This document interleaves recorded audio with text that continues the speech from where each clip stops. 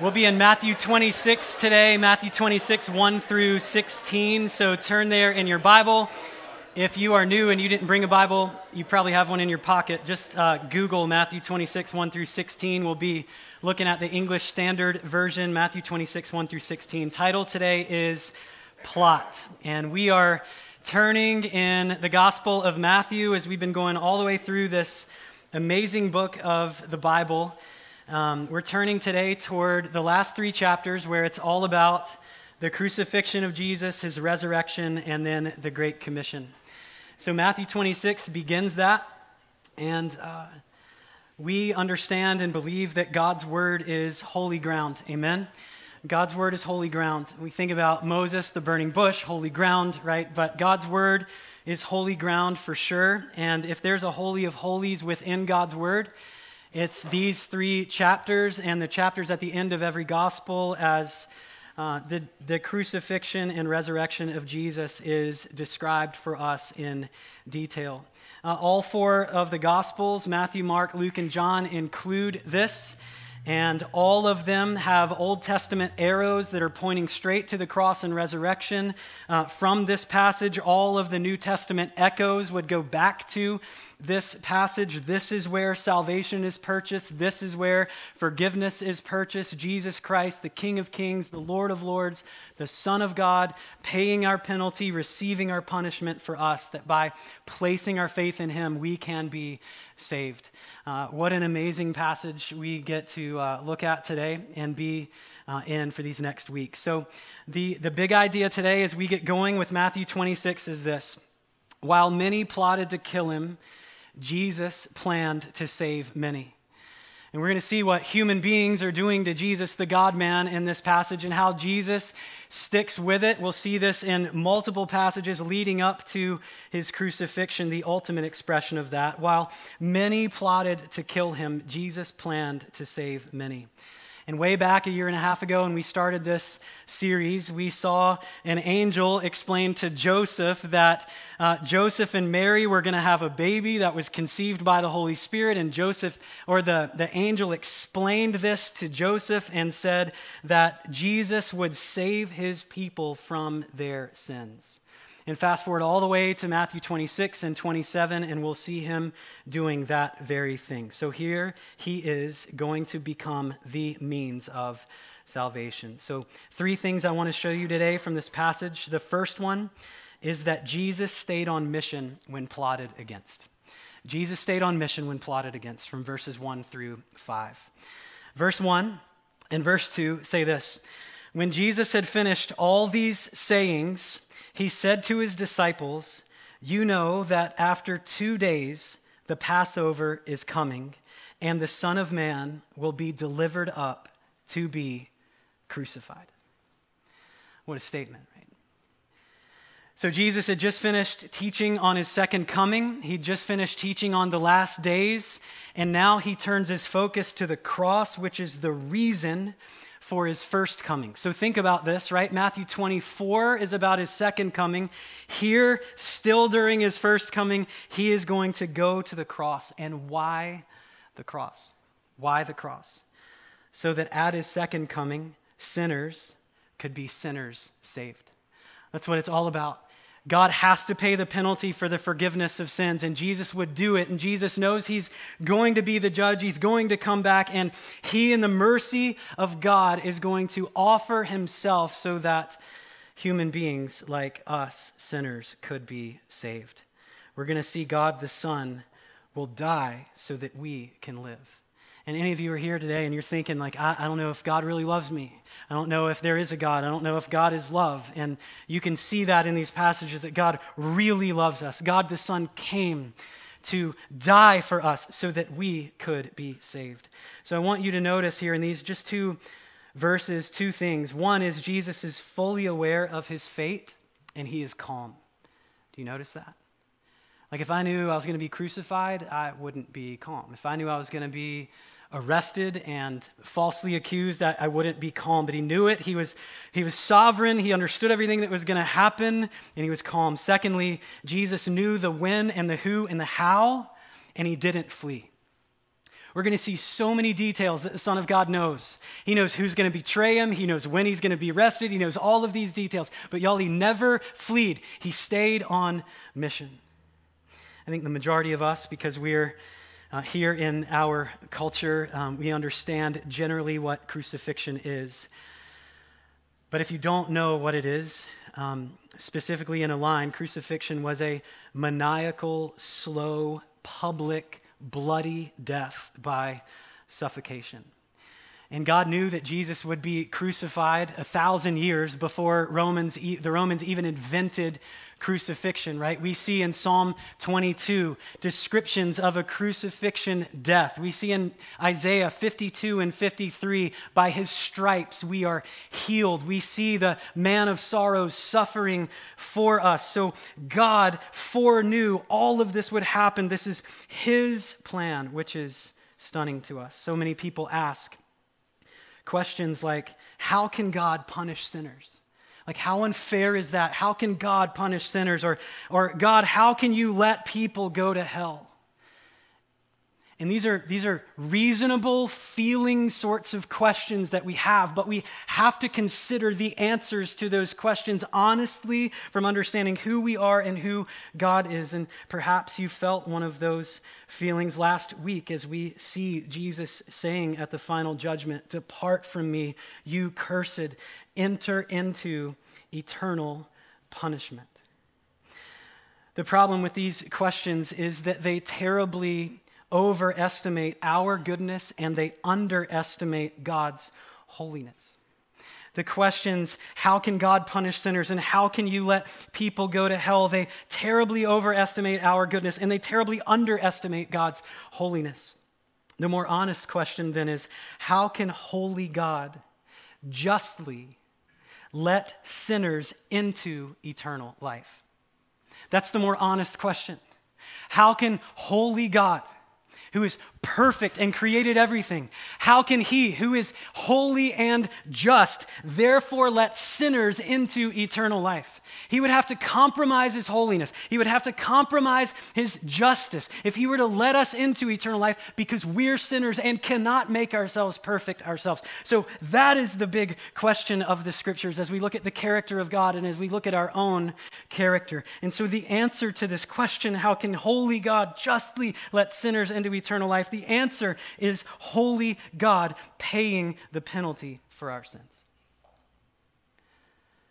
Jesus would receive that justice, that just sentence, that penalty. He knows it. He knows he'll be delivered up to be crucified. He knows the Passover is coming, where he will now be the Passover lamb. And so look at verses 3 through 5. It says, "Then the chief priests and the elders of the people gathered in the palace of the high priest, whose name was Caiaphas, and plotted together in order to arrest Jesus by stealth and kill him. But they said, 'Not during the feast, lest there be an uproar among the people.'" So this gathering, y'all, was a who's who of the religious elite at the time. This is the chief priests and the elders. This isn't even like the Pharisees and the Sadducees. This is higher up than them, right? All the people that we've seen Jesus interacting with, that was like the field team. This is now the people who have sent out the Pharisees and the Sadducees to try to trick Jesus. This is the who's who of religious leaders then. They're in the palace of Caiaphas, and their purpose is conniving and calculating in order to kill Jesus. But it was really complicated. Why was it complicated? It's because this is the week of the Passover. We saw last week as Jesus is entering, or days prior, several weeks back from our passages, but we saw millions enter into Jerusalem to be there for this week of Passover. So Jerusalem is packed. Even the outskirts cities and little towns are packed with people for the Passover feast. And what was that week about? It was a week when the people of God were remembering the angel of death passing over all who spread the blood of a sacrificed lamb over their doorposts. The angel of death passing over their families because of the shed blood of a sacrifice. right? The doorpost of their homes then would represent their lives, saying, we identify with God's means of forgiveness for us. And so here we see Jesus, who would literally become the sacrificial lamb on the day of atonement, on the day of Passover, in Jerusalem, about to do it, and millions were there. The reason it was tricky for the chief priests and the elders is because everyone loved Jesus, or many people did, and they didn't want to see him killed, and they had to do it privately, and they had to do it by stealth. And so we'll see actually one of Jesus's disciples help them solve that problem toward the end of our passage today. The means of our salvation would be Jesus sacrificed as the Passover lamb on the cross. So in the midst of this heavy heading that Jesus stayed on mission when plotted against, we have something really beautiful happen. And that's the second paragraph that we have in our passage today, and that's that Jesus was worshiped by someone tuned in, from verses 6 through 13. I want you to consider with me just the change of feel really quickly. We haven't gotten into the text yet, but Jesus is just announced, like he is hours away from being crucified. This is heavy. The religious elite are literally meeting to figure out how they're going to arrest him and then kill him. This is a dark moment, but in the midst of that dark moment, Jesus was worshiped by someone who was tuned in. So look at verse 6 with me. It says, now when Jesus was at Bethany in the house of Simon the leper, and I just want to pause there for a second and have you consider with me this crazy thing. When I read the Bible, I try to get in the moment. I know that y'all do this too. I'm just thinking like someone had to invite a bunch of people to the house of Simon the leper, all right? All right? Now, for people that didn't know Simon the leper, you're getting that invitation and you're thinking like, does he still have leprosy, right? Right? That's the honest question, right? You just imagine how much fun the disciples had with Evites back in the day, right? They're like, hey, we know there's not much room in Jerusalem. All of us who love Jesus, we're going to get together, location Simon the leper's house, right? And they're like, we just love doing that and posting that just for kicks, right? Like what had happened? So Simon the leper clearly was someone that Jesus had healed. Obviously, everyone's in his house, right? So Jesus had healed him, and I just think it's funny. So many times in the scriptures, people are given nicknames based on who they used to be, like pre-Jesus, right? So for the rest of this guy's life, and honestly for the rest of eternity, he's named Simon the leper, right? So one day we're going to be in heaven, we're going to be shaking hands, and he's going to be like, hey, I'm Simon the leper, right? And we'll be like, whoa, that's cool, right? Right? So Simon the leper's house. Amazing, like just think about this man who was literally an outcast back in the day is now hosting dozens and dozens of people in his home. And if you look at Old Testament law, like no one can come near that guy. You can't even touch his walls as you read Leviticus. And now dozens of disciples are in his house. And so we had a who's who in Caiaphas' palace, a who's who of the religious elite. Now this is a different who's who. This is people like us. These are disciples of Jesus gathered together, right? They're marked by faith in Jesus Christ. That's what us disciples are, right? We're marked by faith in Jesus Christ. It's what makes us different. All of us have experienced 180s of self to Savior. 180s of self-righteousness to humility. And this house, Simon the leper's house, is full of people just like that. Just like today is full of people who have experienced 180s, vertical 180s. No mercy. Not the people of God, now the people of God. Because of our faith in Jesus Christ. So at this gathering occurred a very different response to Jesus, and it was sincere worship. Look at verse 8. Or look at verse 7 and 8. It says, a woman came to him with an alabaster flask of very expensive ointment, and she poured it on his head as he was reclining at table. My wife loves it when I point out that the definite article is not before table in the Gospels for some reason, and it's always at table. So Vanessa, you're welcome. All right, so at table. He's reclining at table. He's like, what? She's always like, why isn't there the? I don't know. I should study it. All right. Verse 8, and when the disciples saw it, they were indignant, saying, why this waste? Right, so let's focus on verse 7. This woman anoints Jesus with a very expensive ointment. If during lunch today someone were to pour something on your head, it would either be a prank or it would be insulting, right? At the end of football games, after a football win, the players would douse the coach with whatever remains from the Gatorade cooler.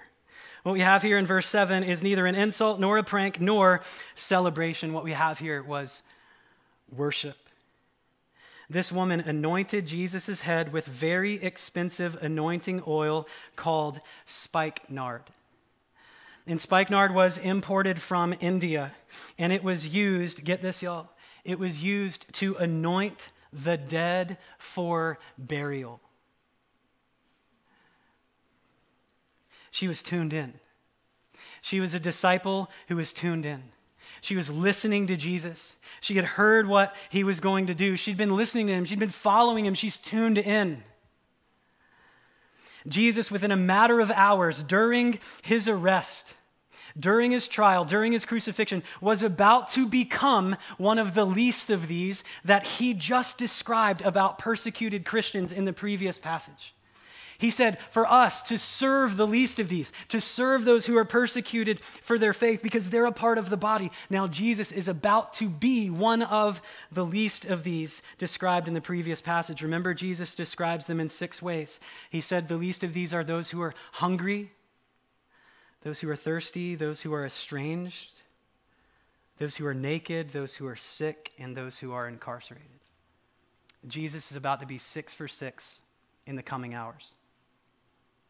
And this woman is tuned in to this. And she chose to worship Jesus with the best of what she had. Here's what she did.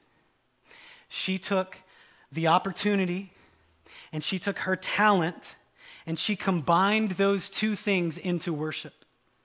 She took the opportunity and she took her talent and she combined them into worship.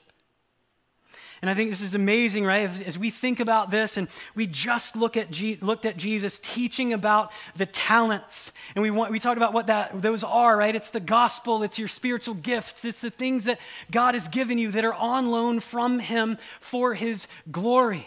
And so the disciples in this moment, right? There's weeks between the Sundays when we look at these passages, but for them, it may be hours between the time he just talked about the talents and this moment. So this woman is thinking, I have spikenard.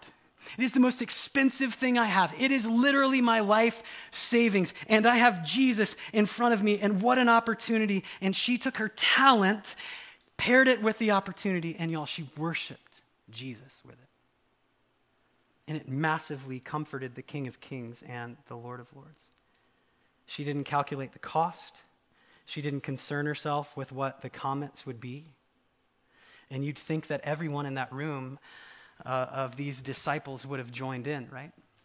But they didn't. Verse 8 says, when the disciples saw it, they were indignant, saying, why this waste? For this could have been sold for a large sum and given to the poor. Y'all ever overthink things? You're like, oh man, that person's worshiping, but they could worship in a better way, right? That's exactly what was happening here. From a financial and a ministry standpoint, the disciples were right. Could it have gone to the poor? Yes. Could it have gone to the poor? Yes. But was it wasteful? No.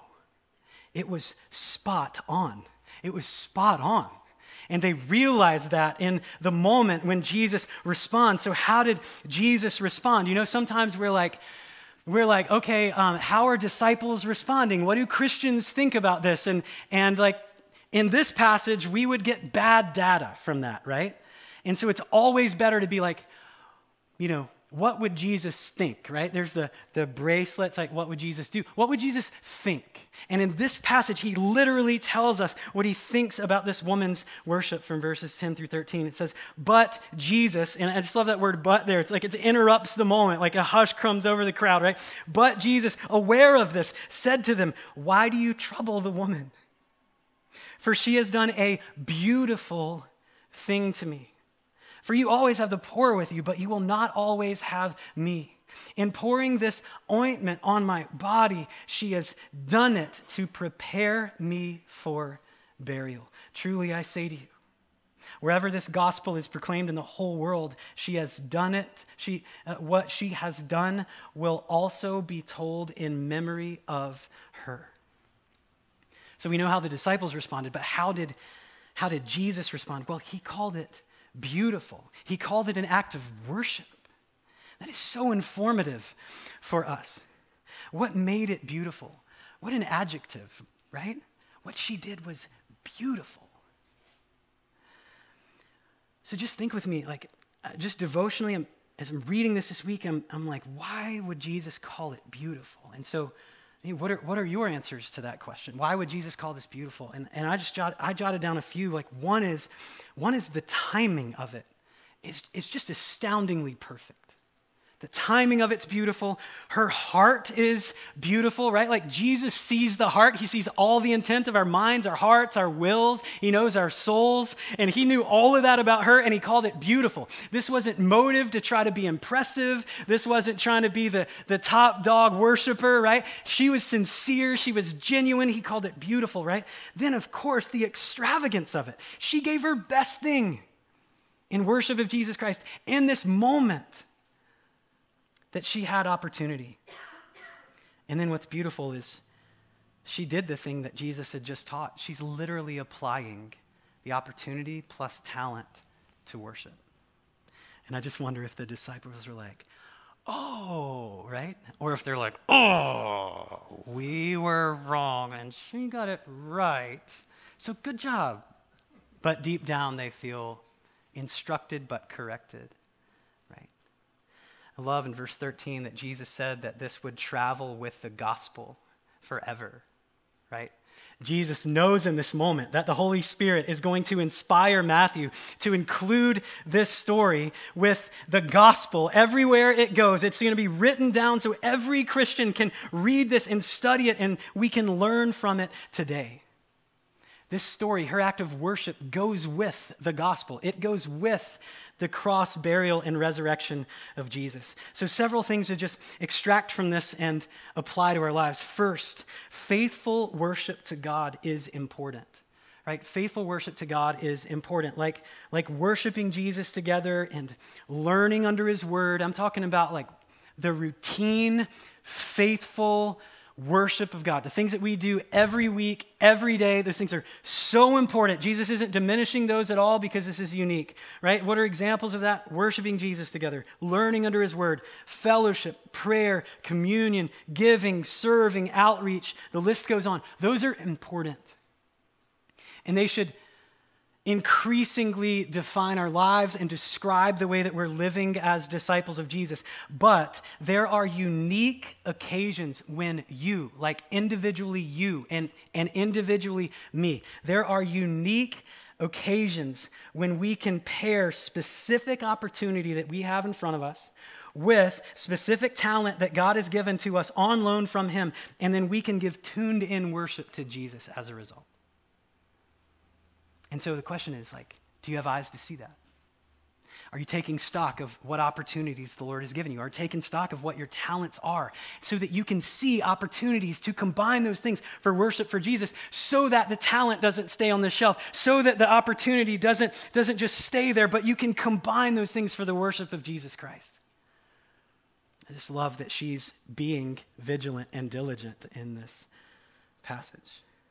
Another observation here is that the previous paragraph was really dark, right? That paragraph is about the religious elite of that day getting together to make a plan to arrest Jesus and to crucify him. That's really dark.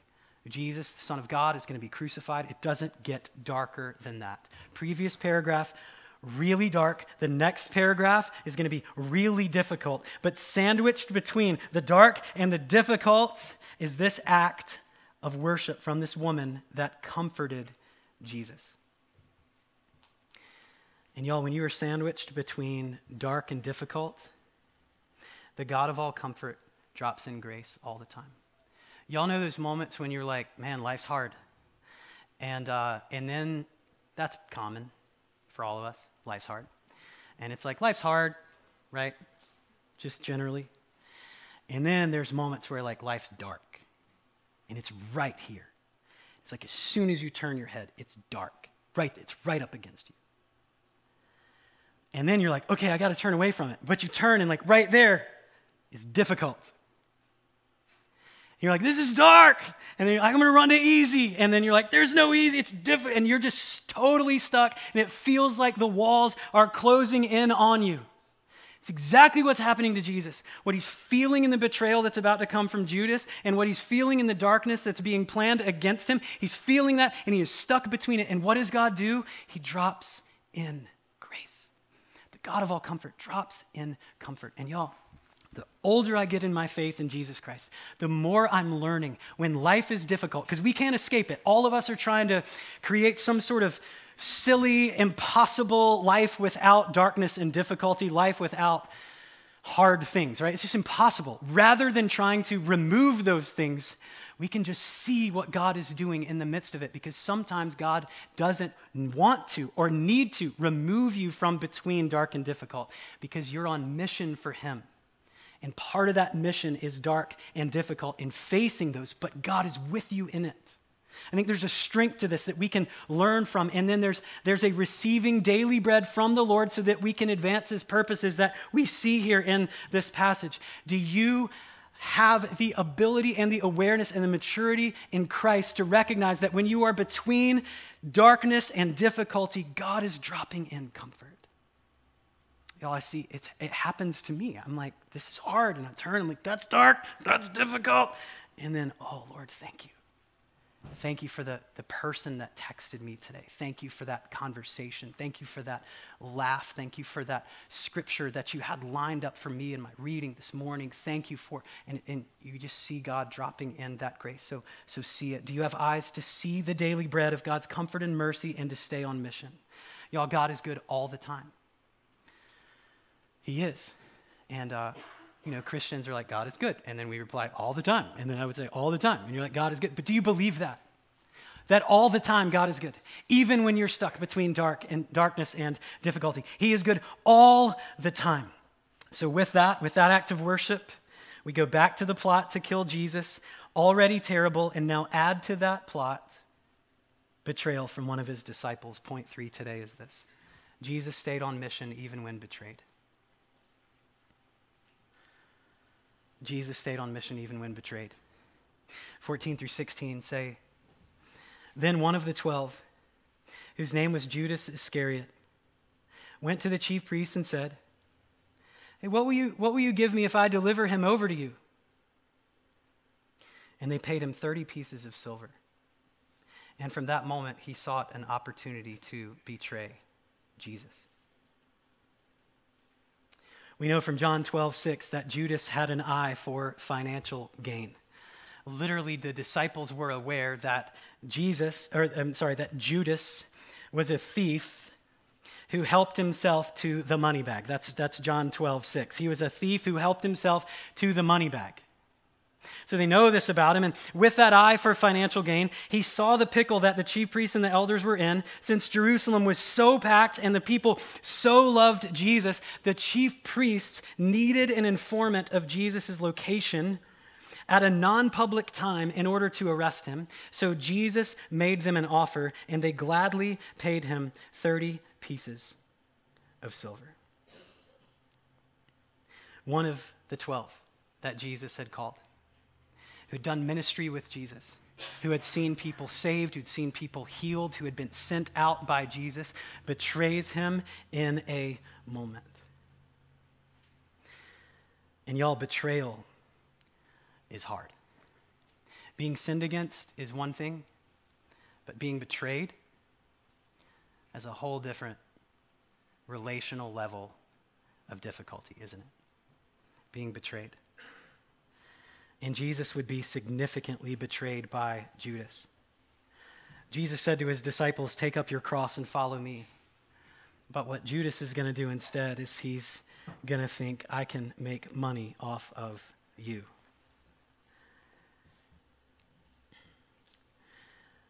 We sang earlier today, it was our second song, Before the Throne of God Above. And that song is based on Hebrews 4:15, that we have a great high priest in Jesus Christ. We sing his name is love, right? And that passage is about our great high priest who has been tempted as we are, but was without sin. And then as Hebrews goes on, we recognize that we can go to his throne, the throne of grace, and we can receive help in a time of need because Jesus has felt the things that we feel. And he has endured and he has stayed on mission despite feeling those things that we feel. So when you feel betrayed in this life, Jesus has felt that and he can minister to you. When you feel betrayed, or honestly any other emotion, Jesus has felt that and he can minister to you. And when you need to stay on mission, Jesus has done that and he can minister to you. When you are between hardship and no answer, hardship and despair, or darkness and difficulty, Jesus has felt that and he has stayed on mission and he can help you stay on mission too. The focus of Jesus Christ in these passages is so amazing. It just speaks so much to his love for us. The purpose of his mission is us. It's us saved. It's actually this moment right now where he is being worshiped and people are saved unto him and forgiven and headed to heaven. It was the mission of what he was doing, to save sinners so that we could be sinners saved by placing our faith in him. So, if you're here today or you're watching today and you don't have saving faith in Jesus Christ, I want to encourage you that he paid the penalty that you deserve on the cross. And by placing your faith in him for the forgiveness of your sins, you can be saved. He will save you. Heaven will be yours, and then you can walk with him the rest of your days. Just like these disciples are learning to do, just like we disciples are learning to do. Forgiveness can be yours, and you can be confident, not because of your ability, but because of what Jesus Christ has done for you on the cross. And so I'd encourage you today, if you're here and you're like, I'm not saved, I don't know Jesus, or maybe I think I do, but I'm not sure enough, and this seems like something I should be pretty sure about, then I would encourage you today to confess your sin and believe on Jesus Christ for salvation, for forgiveness.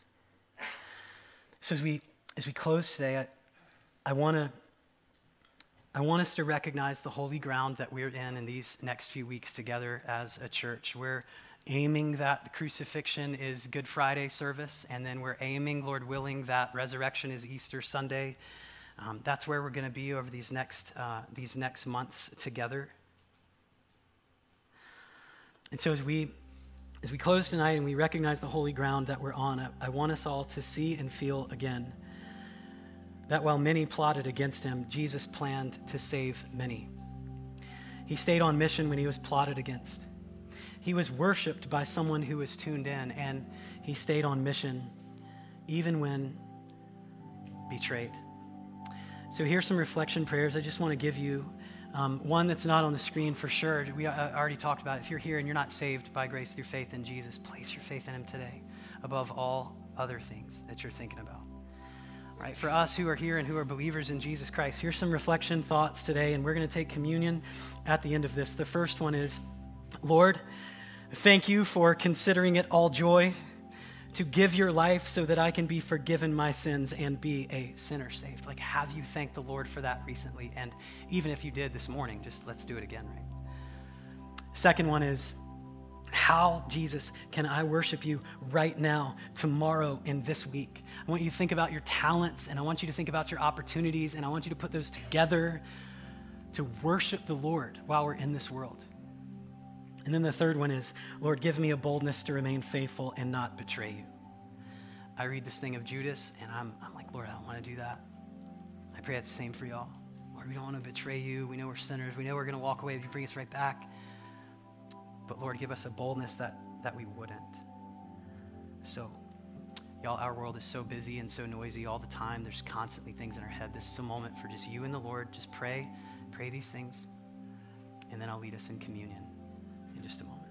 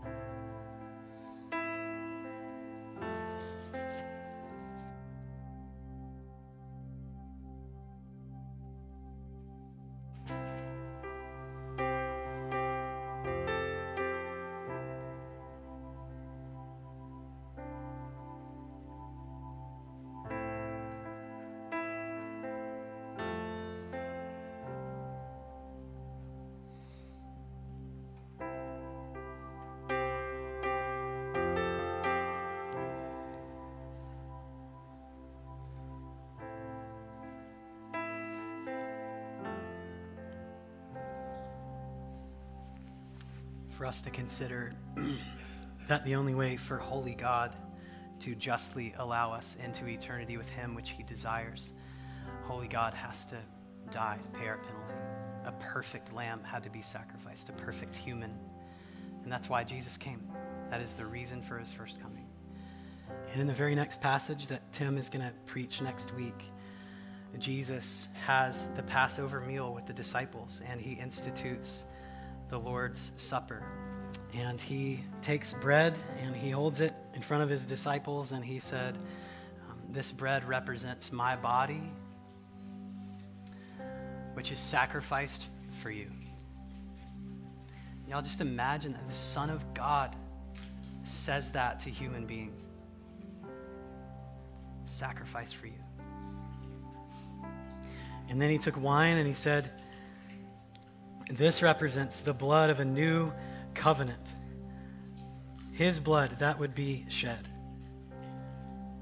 for the forgiveness of sins. And we're going to see Jesus' focus on his mission throughout all of these chapters, all of these passages.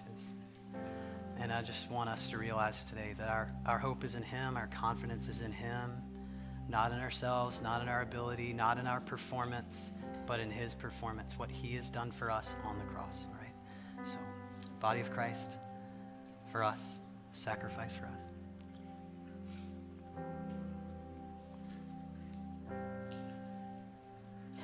And the blood of Christ for the forgiveness of sins.